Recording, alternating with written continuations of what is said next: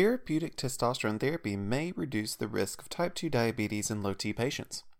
The rising prevalence of type 2 diabetes is one of the most pressing health concerns of the 21st century. Researchers worldwide continue to explore a range of treatment options and continue to learn more about how to reduce the risk of diabetes in at-risk populations. A team of scientists in Australia believe that bioidentical testosterone treatments may help men with low T avoid a future type 2 diabetes diagnosis. Which came first, testosterone deficiency or insulin resistance? It's often the case that certain medical conditions create negative feedback loops with one another. This loop increases the risk for correlated disorders and increases the severity of other related health issues. There is a wealth of good research indicating that obesity heightens the risk of both type 2 diabetes and testosterone deficiency. It's also true that low T increases the risk of insulin resistance even in patients at a relatively healthy weight. Currently, lifestyle management is the primary means to reduce the risk of type 2 diabetes in patients that are obese.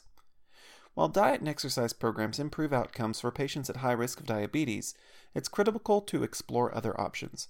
Dr. Gary Wittard and his associates designed a study to examine the potential of testosterone replacement therapy as a useful means to reduce the risk of diabetes.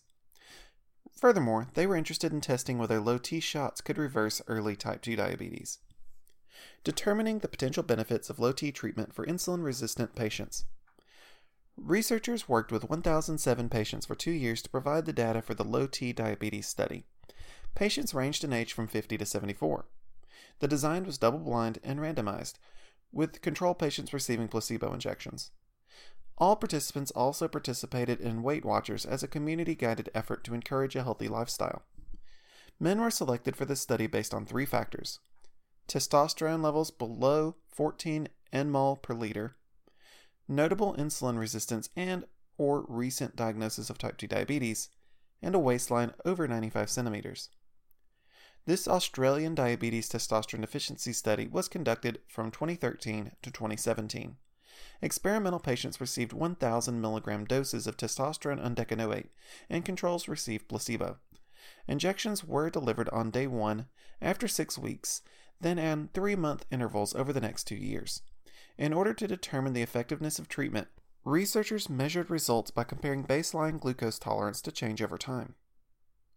Results of testosterone therapy for patients with insulin resistance. After the study was complete, the results were compiled and analyzed.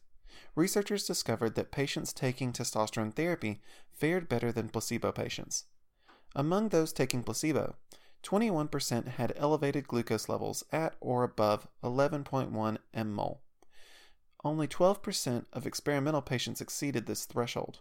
The average improvement in glucose scores for placebo patients was negative 0.95 mmol, while patients receiving testosterone saw a net change of negative 1.7 mmol per liter, as compared to baseline.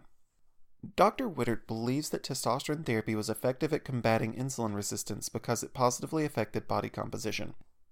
He is confident that a reduction in body fat improved insulin sensitivity, and that increased lean muscle mass was another possible contributing factor. While the results were promising, future studies will be needed to further assess the safety and potential risks associated with the use of testosterone to improve insulin sensitivity. 22% of testosterone patients ended up with hematocrit levels over the safety threshold set by the study, a 54% increase from baseline, significantly higher than the 1% of placebo patients that passed that mark. Researchers believe that elevated hematocrit levels may prevent some patients from benefiting safely from this treatment. Patients were also removed from the study if PSA levels increased by more than 0.7 picograms per milliliter. In this case, however, results were similar for both groups, 19% on placebo versus 23% on testosterone. Thank you for your interest in testosterone therapy for type 2 diabetes. To learn more about what hormone replacement therapy may be able to do for you, please explore our website further.